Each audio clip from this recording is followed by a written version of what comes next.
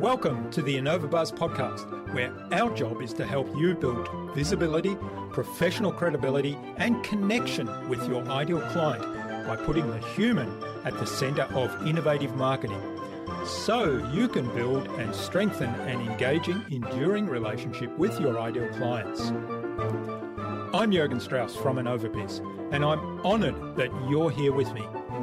If you haven't joined our wonderful marketing transformation community yet, go to innovabuzz.co and collect your free gift as well.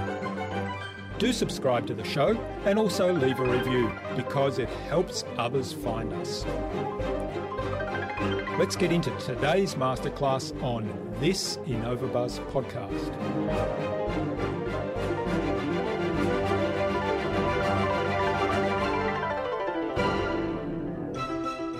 For me personally, I think I can get caught up in a lot of analysis paralysis around, is this the right thing to innovate on, or is this the thing that's going to work? And what I've realized through my startups, through working projects, through building things, is that you don't really know until you do it, until you get out there and do it. And nowadays, there's so many resources at your fingertips with the internet. I mean, we're recording a podcast across the world right now, through a web browser, and that's amazing. There's so much out there that you can just take advantage of, and so there's very little risk in trying. And if you fail, you're going to learn something that's going to help the next thing you do. So, to be innovative, I'd say just do it. Just go do it.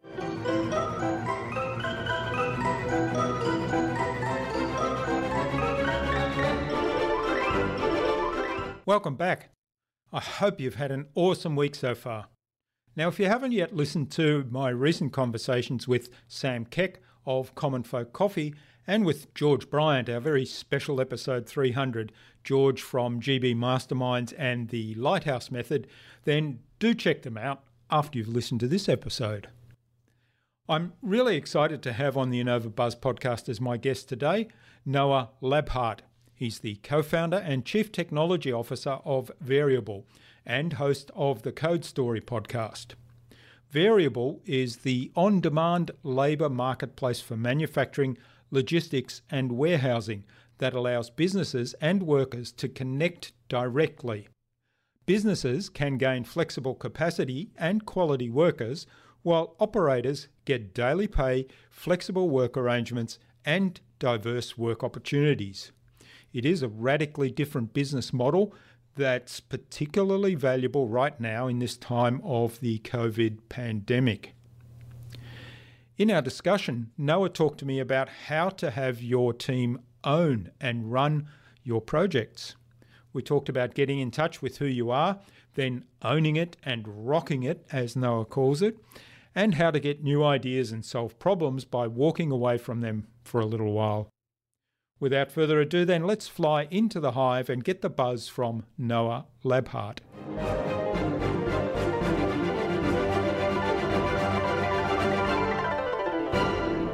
Hi, I'm your host, Jürgen Strauss from Innovabuzz, and I'm really excited to welcome today to the Innovabuzz podcast, all the way from Fort Worth in Texas, USA, Noah Labhart, who is the host of the Code Story podcast and also co-founder and chief technology officer of Variable. Welcome to the Innovabuzz podcast, Noah. It's a privilege to have you as my guest. It's an honor to be here. Thanks for having me. Now, you've been involved in startups for a long time, and you're also helping businesses to grow in a unique way, and obviously a podcast host as well. But before we talk about all those things, give us a bit of a whistle-stop tour of your background and how you got to where you are today. Sure. So I am a native Texan. I've lived in Texas my whole life. Grew up in a small town called Joshua. Went to college at Texas A&M University and graduated with computer science and mathematics degree.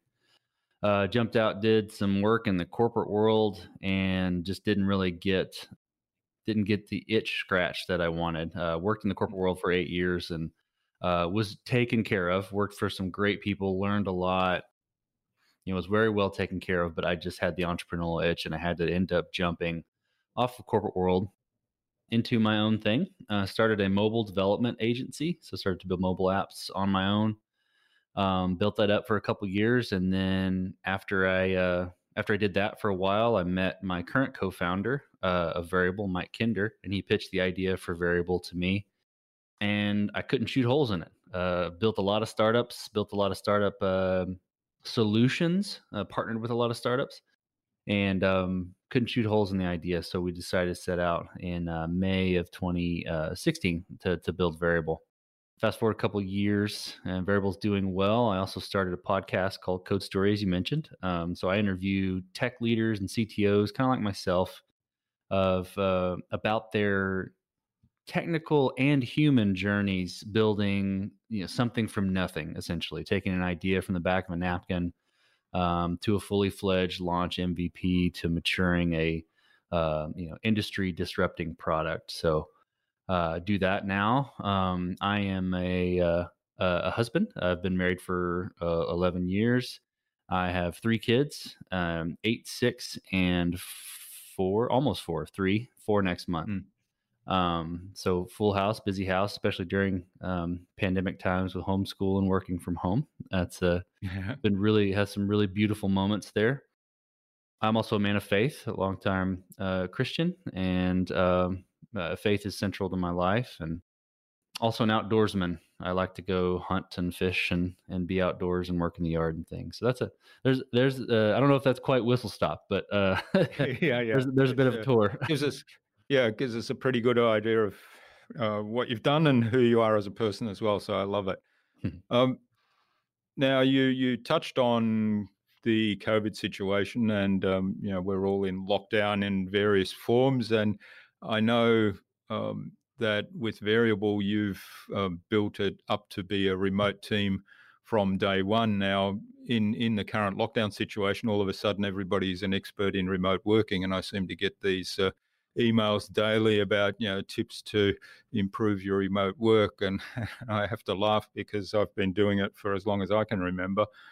So, what lessons have you learnt in remote working, in particular, in having built up Variable on that model right from the beginning? And first of all, I guess why did you choose that model?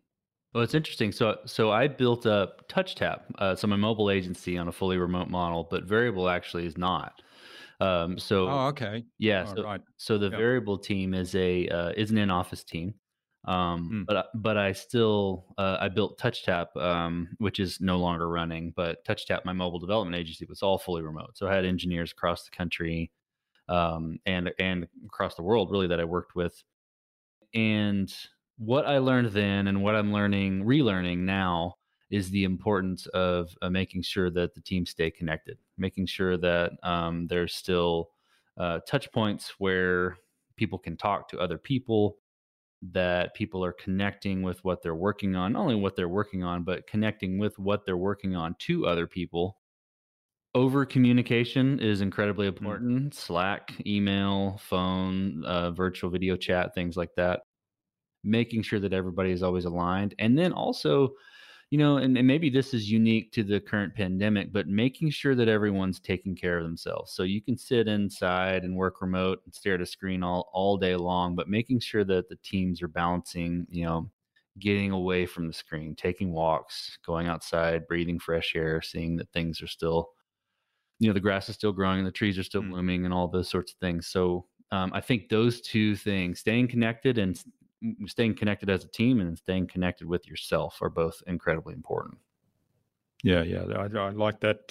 That's the staying connected with yourself and taking time away from the screen. That is really important, particularly now where people feel as though they're not supposed to go out or anything, and which is the case in some locations. But even then, it's good to get away from the screen and focus on something else, even if you can just stare out the window and maybe breathe the fresh air on your balcony for a while.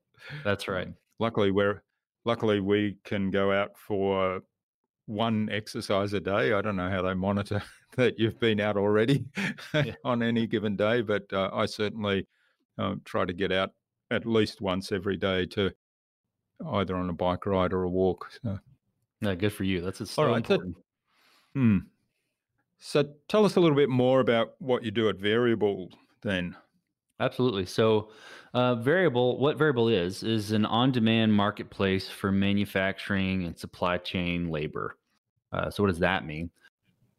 We are a platform, a technology platform that connects businesses and workers, which we call operators, to discrete work opportunities in the manufacturing and industrial spaces.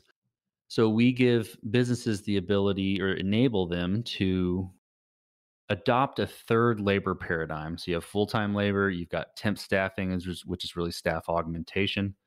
And then you've got on demand labor where you can deal with your weekly ebbs and flows of your demand and bring in people that you need up and down. It allows businesses to capitalize on revenue opportunities, lower their administrative burden of not having to bring on full time or temp staffing individuals. That allows them to handpick the people that they work with on an on demand basis.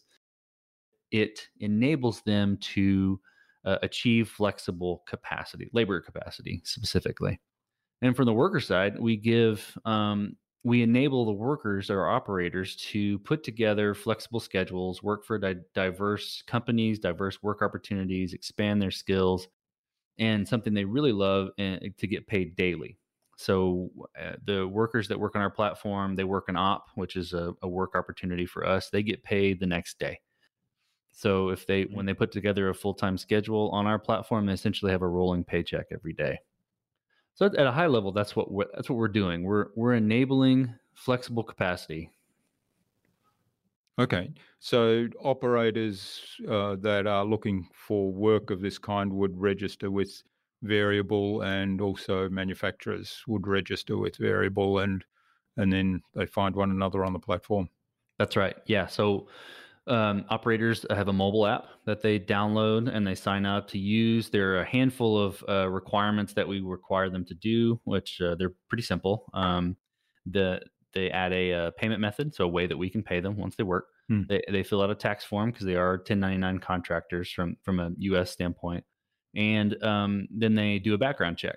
So we have all three of those things done. Once they're completed and pass the background check, they're ready to start bidding on work opportunities. From a business standpoint, all the business has to do is essentially fill out their metadata, so to speak, their address, their company name, description of what the company is, and then sign up and they can start posting work. They can start posting work on the platform until they are at the point where they have to accept an operator. They don't even have to put in a payment method. They can just get on the platform, try it out, see what sort of traction they're getting from workers in their area, and then go from there.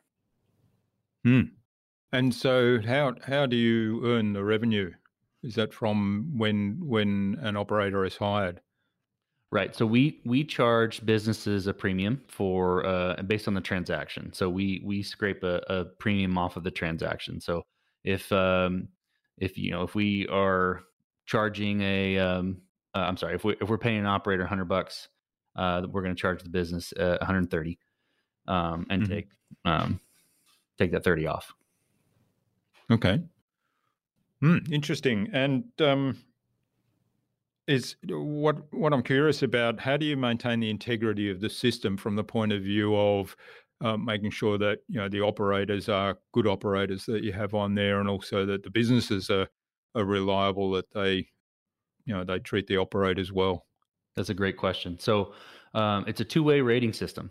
So it's Hmm. like most marketplaces you'll see out there. The operators rely heavily on their ratings, and we see it day in and day out. An operator may come in and may not take the platform seriously, although we tell them twice and tell them three times. Make sure to take your rating seriously.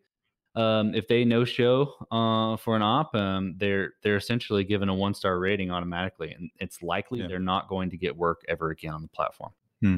But if someone comes in and does a good job and locks in a few 5-star ratings, they're going to continually get work on the platform. Same thing with businesses. So operators can rate businesses on the quality of the work environment, the safety of the work environment, how detailed or how correct the details were for certain work opportunities. so that operators know before they get into bidding on an opportunity, they know how quality a business is to go work for. Mm. So it's two ways there. Yeah, yeah, and I think in terms of maintaining the viability and integrity of the platform and your business, that's probably really important that something like that is in place, isn't it?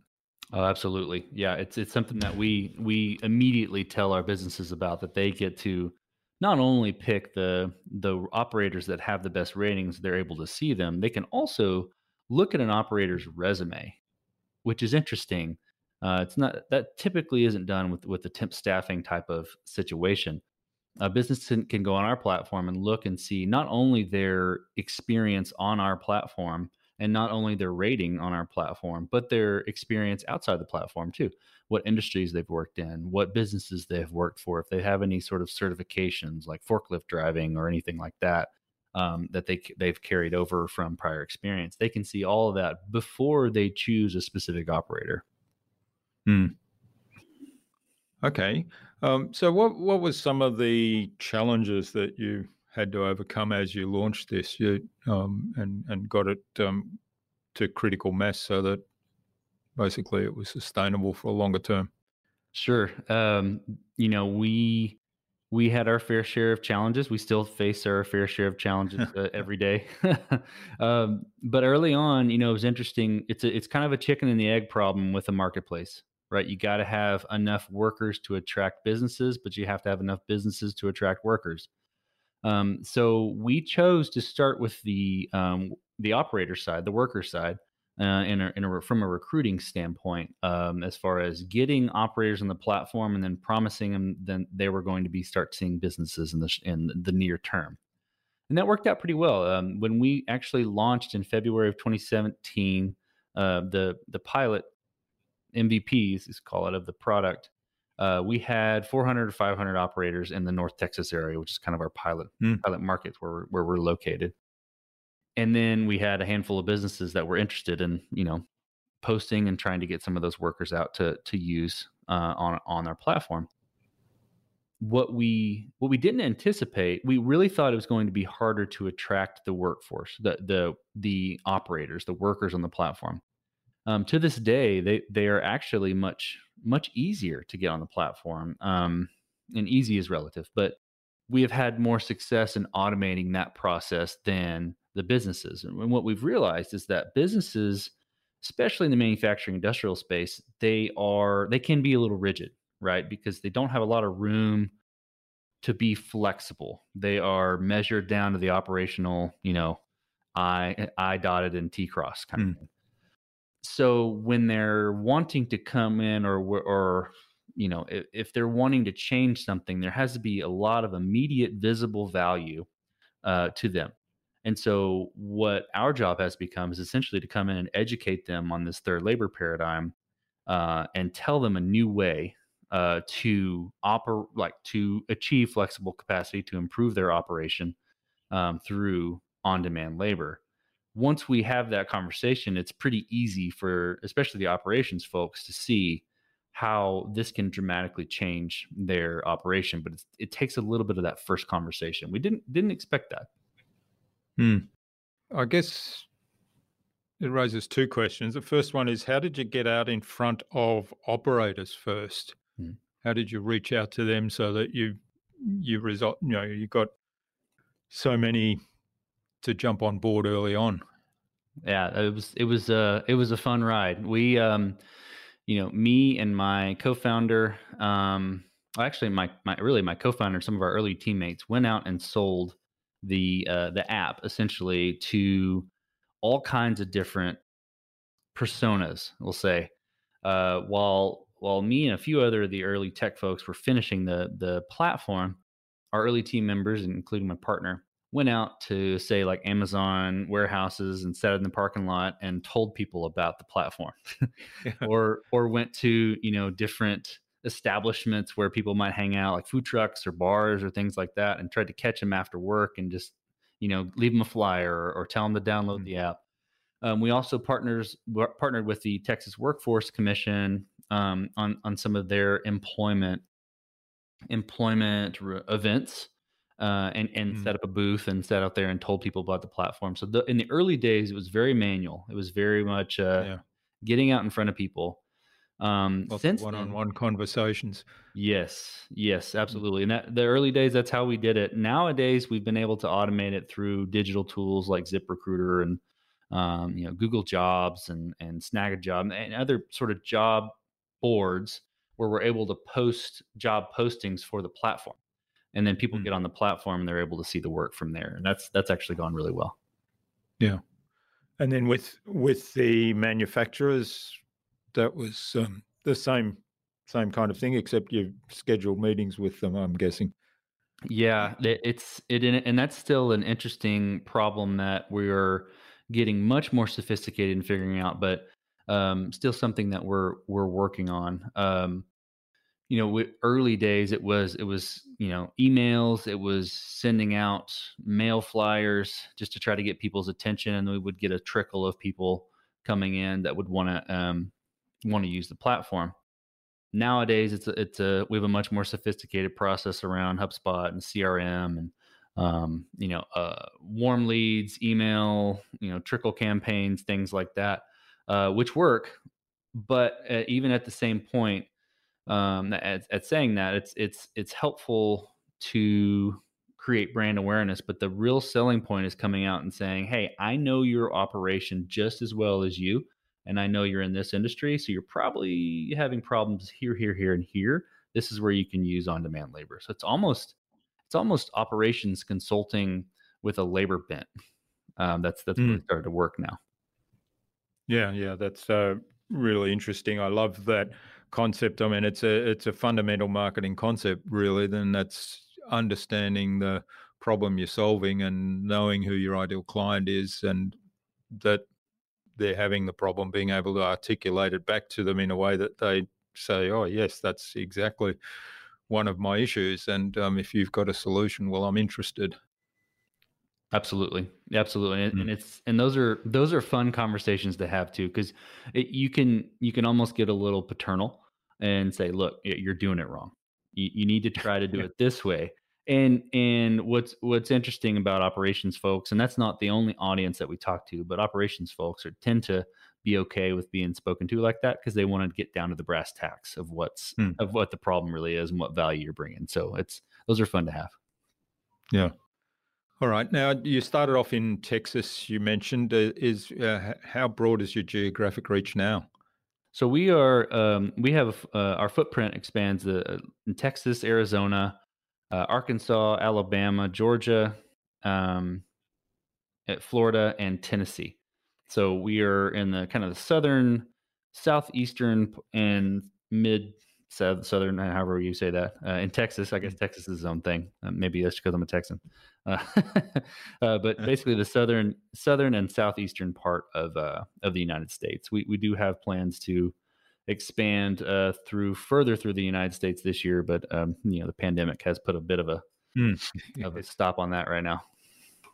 Yeah, well, that was one of my questions also. So, how have things changed for you as a result of the pandemic and all the impact on economies right around the world?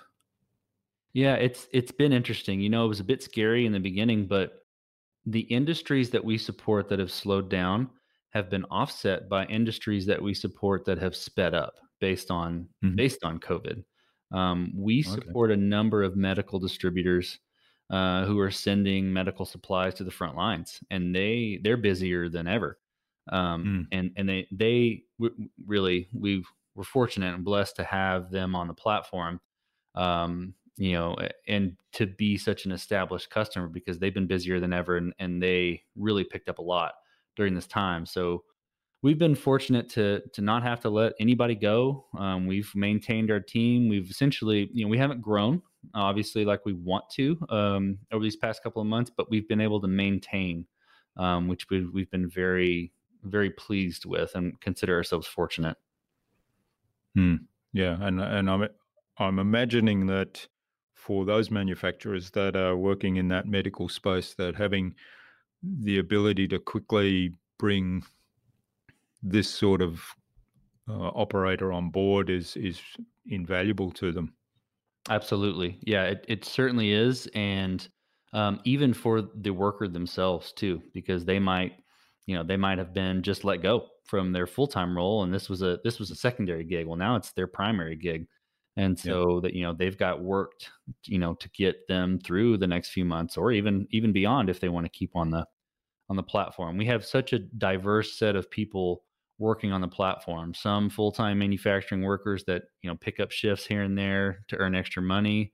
Some people who need fully flexible schedules, other people that just, pick up a shift now and then. And so they can meet the needs of all the manufacturing in, companies and businesses and warehouses and distribution centers that we support. Hmm. So what other kinds of support do you offer the operators that are on the platform?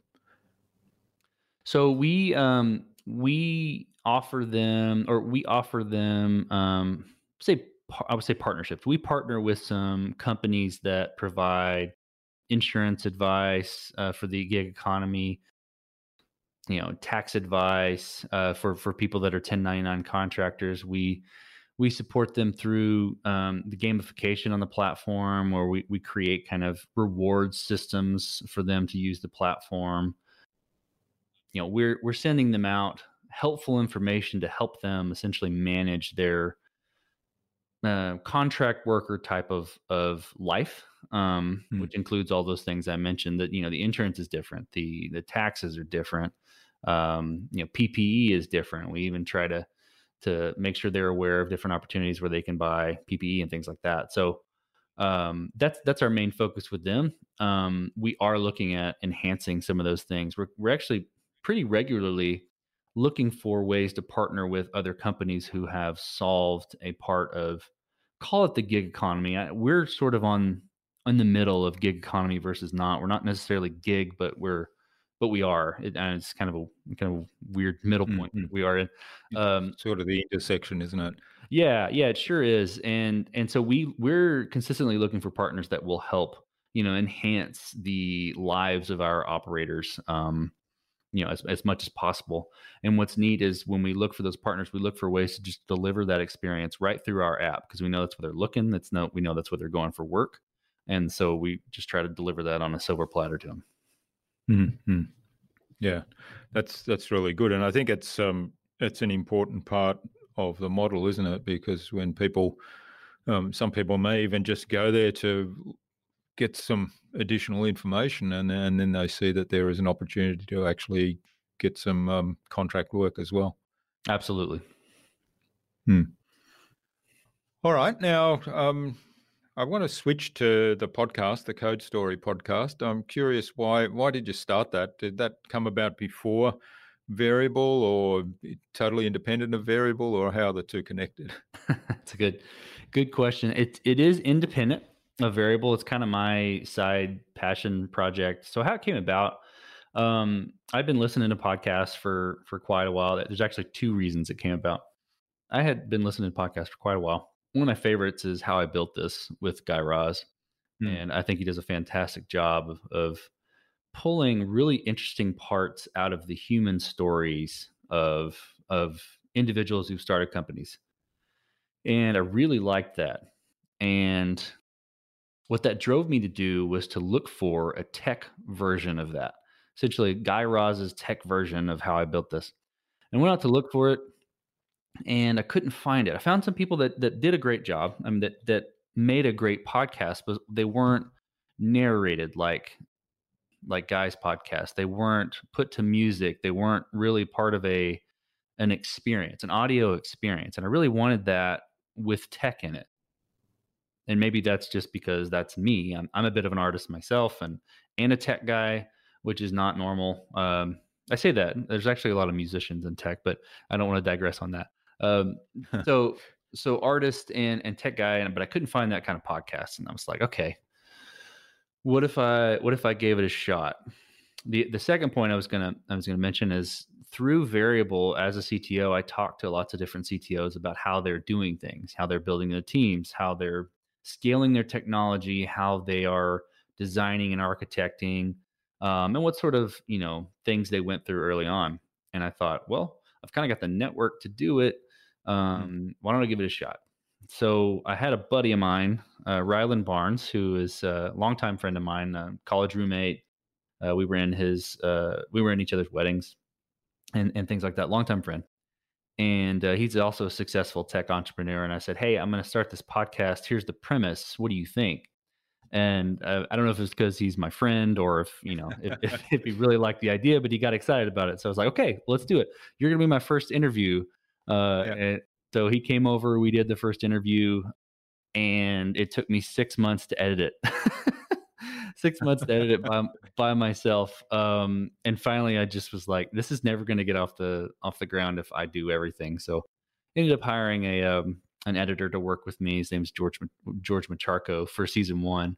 Bradley Denham is actually who edits season two and beyond now. But George was my first editor. He did a fantastic job, and ended up launching the first episode in June of last year. And gosh, I guess we're 30 something episodes now. Mm.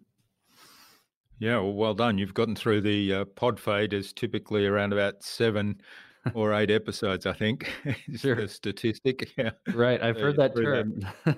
Yeah.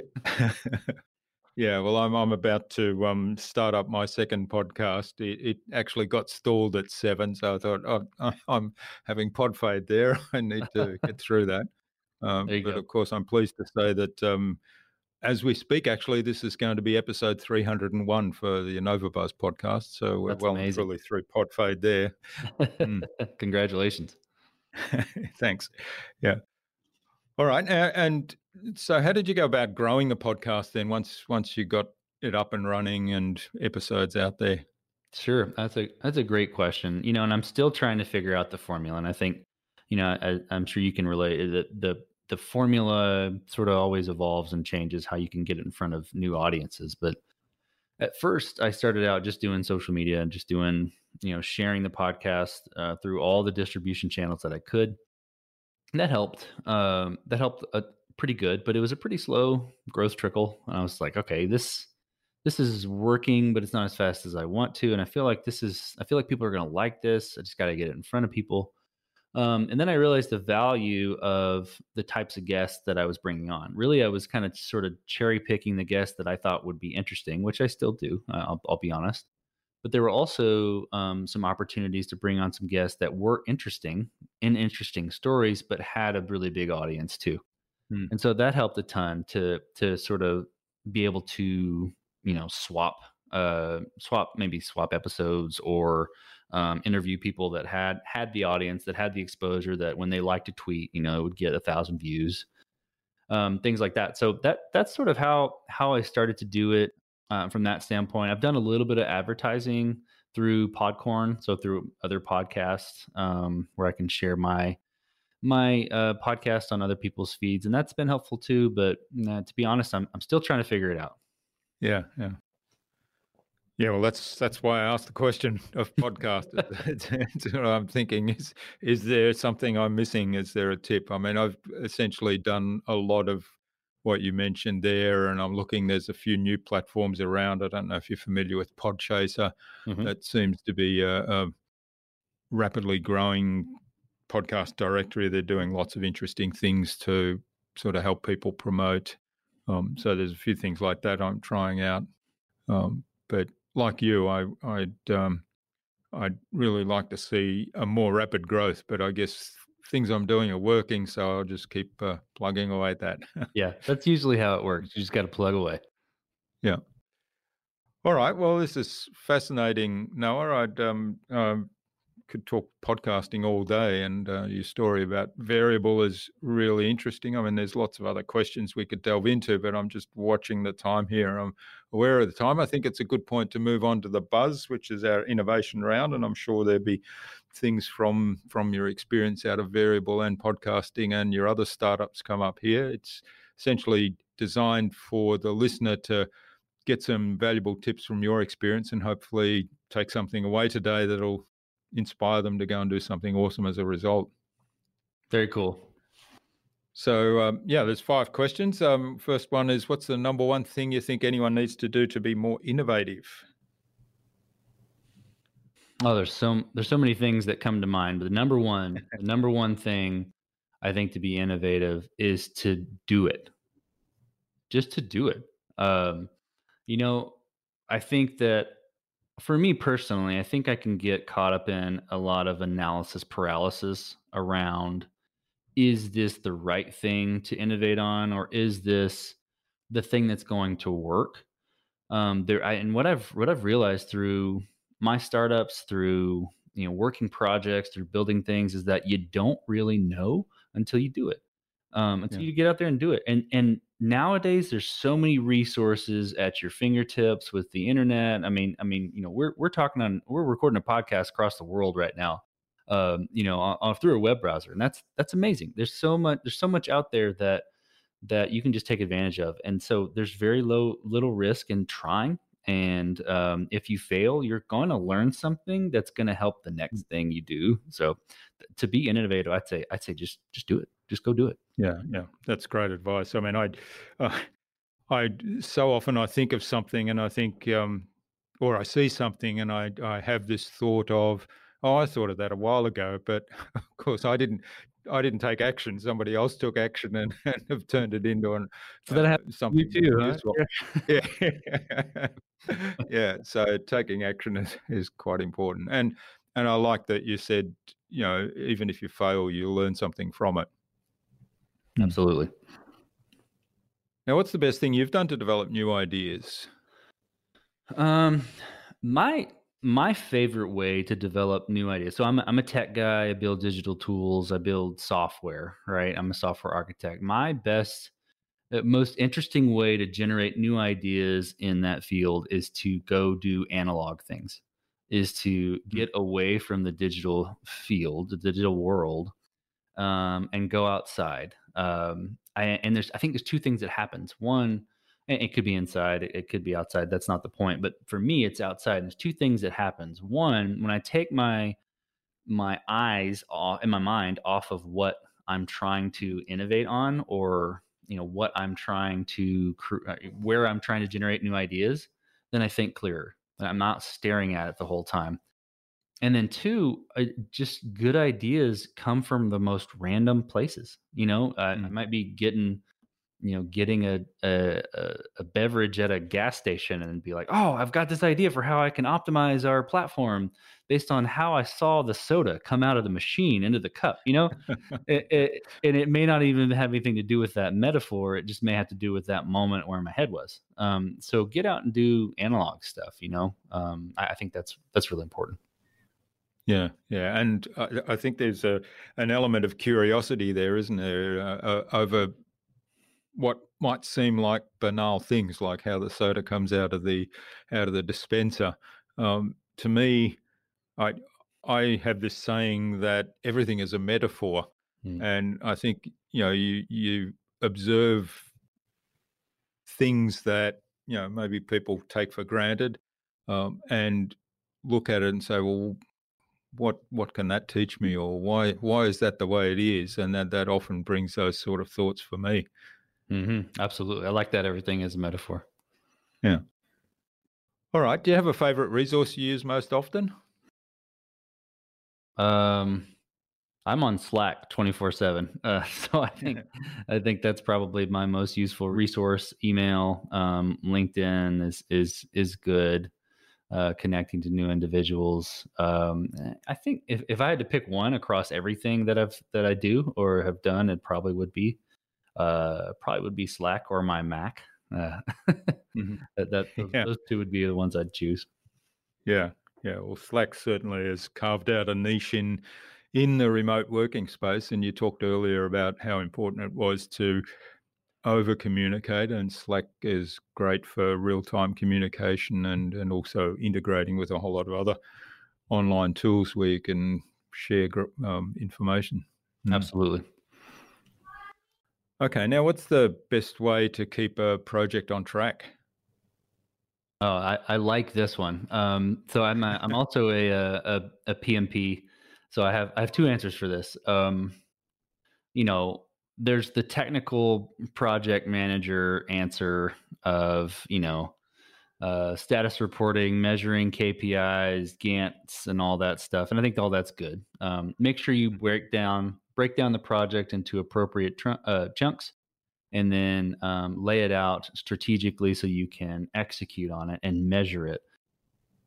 I think all that is good, and I think that is important, and I do that every day. And that probably be the first technical answer. The second answer is a little more cultural. How Mm. do you keep a project on time and delivered? I think you have to stay connected with your team. I think you have to know the person who's executing on it, coach them, teach them, help them, and if they're enabled, coach them and teach them to coach and enable other people. So it sort of makes an exponential sort of ripple there. But I really think the best way that I've found to keep a project on time is to enable people and stay connected with them. Yeah, I love that answer because you've talked about some of the technical stuff, which I mean, in the end, that might be the people working on the project that actually do that. So to enable them, and the other bit I really love is enabling them to enable the next level. So That's right. basically, making yourself redundant as the project manager, but just orchestrating the communications, and then yeah, you build up this team that's driving the project.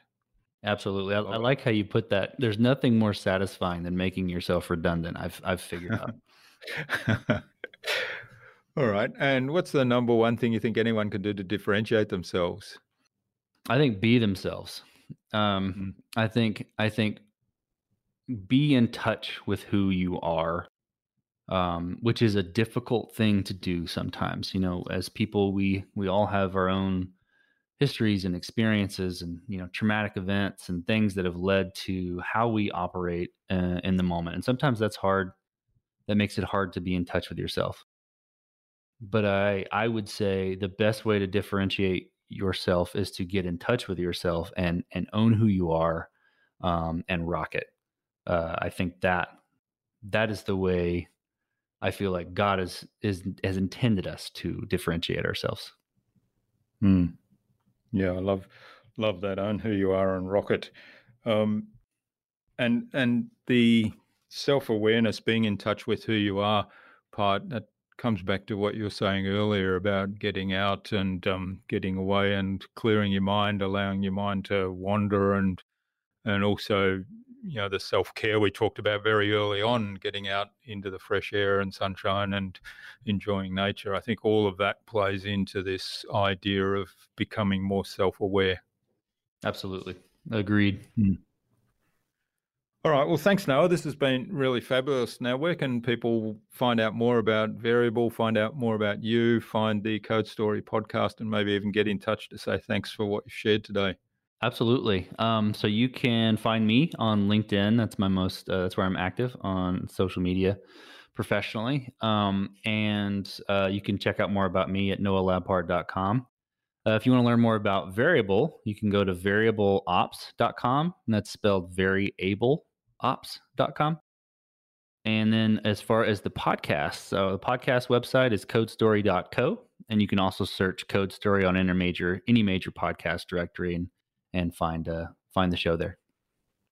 Great. And we'll have all those links in the show notes if you happen to be listening in the car right now, so that you can go back home, check out the episode show notes, and just click through to all of those links. So, do you have any parting advice you'd like to leave our listener today, Noah? Oh, I have to prepare something for that. Parting advice, I think it goes back to what we were talking about, with how do you innovate? I think it applies. What I was saying applies to a lot of different things. Just be bold in yourself and go do it and give things a shot. I think that's really important. If I could give anybody advice that has an idea or is itching to do something, the first thing I'm going to say is, "Well, go do it." All right. Well, that's great advice, and hopefully you'll take something out of this, the listener, or from Noah's advice today, some actions and some tips that he's given, and actually go out and implement some of that in your business. All right. Finally, Noah, who would you like me to chat with on a future Innovabuzz podcast, and why? Oh, that's a great question. I think the one that comes to mind for some reason is Cortland Allen. So I follow him pretty regularly. He is a podcast hoster as well. He's the founder of Indie Hackers. He's a tech guy. He's a tech builder, a digital builder, and he's just a really interesting guy and has a lot of interesting stories to tell. And he comes from my world, so maybe that's why I'm the most interested in it. But Yeah. I think he would be an interesting interview. All right. Well, we'll reach out to Cortland, maybe get an introduction from you and have him on the podcast as well. Absolutely. So thanks so much for sharing your time and your insights with us so generously today, Noah. I've really enjoyed this. It's been a fascinating story, how you came up with the idea of Variable and built it to a business, and how you've been able to rapidly pivot in some ways with the current COVID situation. But obviously there's been a demand that has tapped in, but it's based on the relationships you already had in place and had built, which is, I think that's a really important point. I've really enjoyed this immensely. So, yeah, all the best, and let's keep in touch. Absolutely. Thanks for having me. I've had a blast.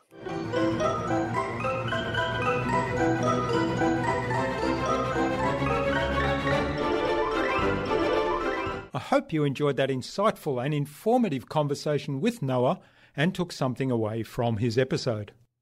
The story of how Noah and his partners started Variable as a minimum viable product and steadily grew from there without ever overextending was the highlight for me. I'm curious to know what you took away from Noah's episode. Leave a comment below the blog post, which you can find at innovabuzz.co/Noah Labhart. That is NOAHLABHART. All lowercase, all one word, innovabuzz.co/Noah Labhart. You'll also find contact information for getting in touch with Noah there, as well as links to his website, the Variable website, his social media pages, and the other resources we spoke about in today's conversation. Noah suggested that we have a conversation with Cortland Allen of Indie Hackers on a future Innovabuzz podcast episode. So Cortland, keep an eye on your inbox for an invitation from us to the Innovabuzz podcast, courtesy of Noah Labhart. Tune in again to the next episodes of the Innovabuzz podcast, where we've got even more fantastic guests lined up, including referral coach and author of Radical Relevance, Bill Cates, and former lead solo pilot of the Blue Angels, Sloan Fellow at the Stanford School of Business, and developer of the Fearless Success System, John Foley. Thanks for listening to this episode. Make sure you subscribe to the show to be reminded of new episodes. It's free to subscribe. Leave a review if you like. Even if you don't like me, I'm okay with that. I'm asking you to leave a review because it helps other people find this show. Go to innovabuzz.co to join our marketing transformation community and access a free gift my team and I made for you. It's the Marketing Master Mini Class. We want to give you everything you need to transform your marketing into a human-centered, relationship-focused growth engine. Until next time, I'm Jürgen Strauss from Innovabuzz. Remember, be awesome and keep innovating.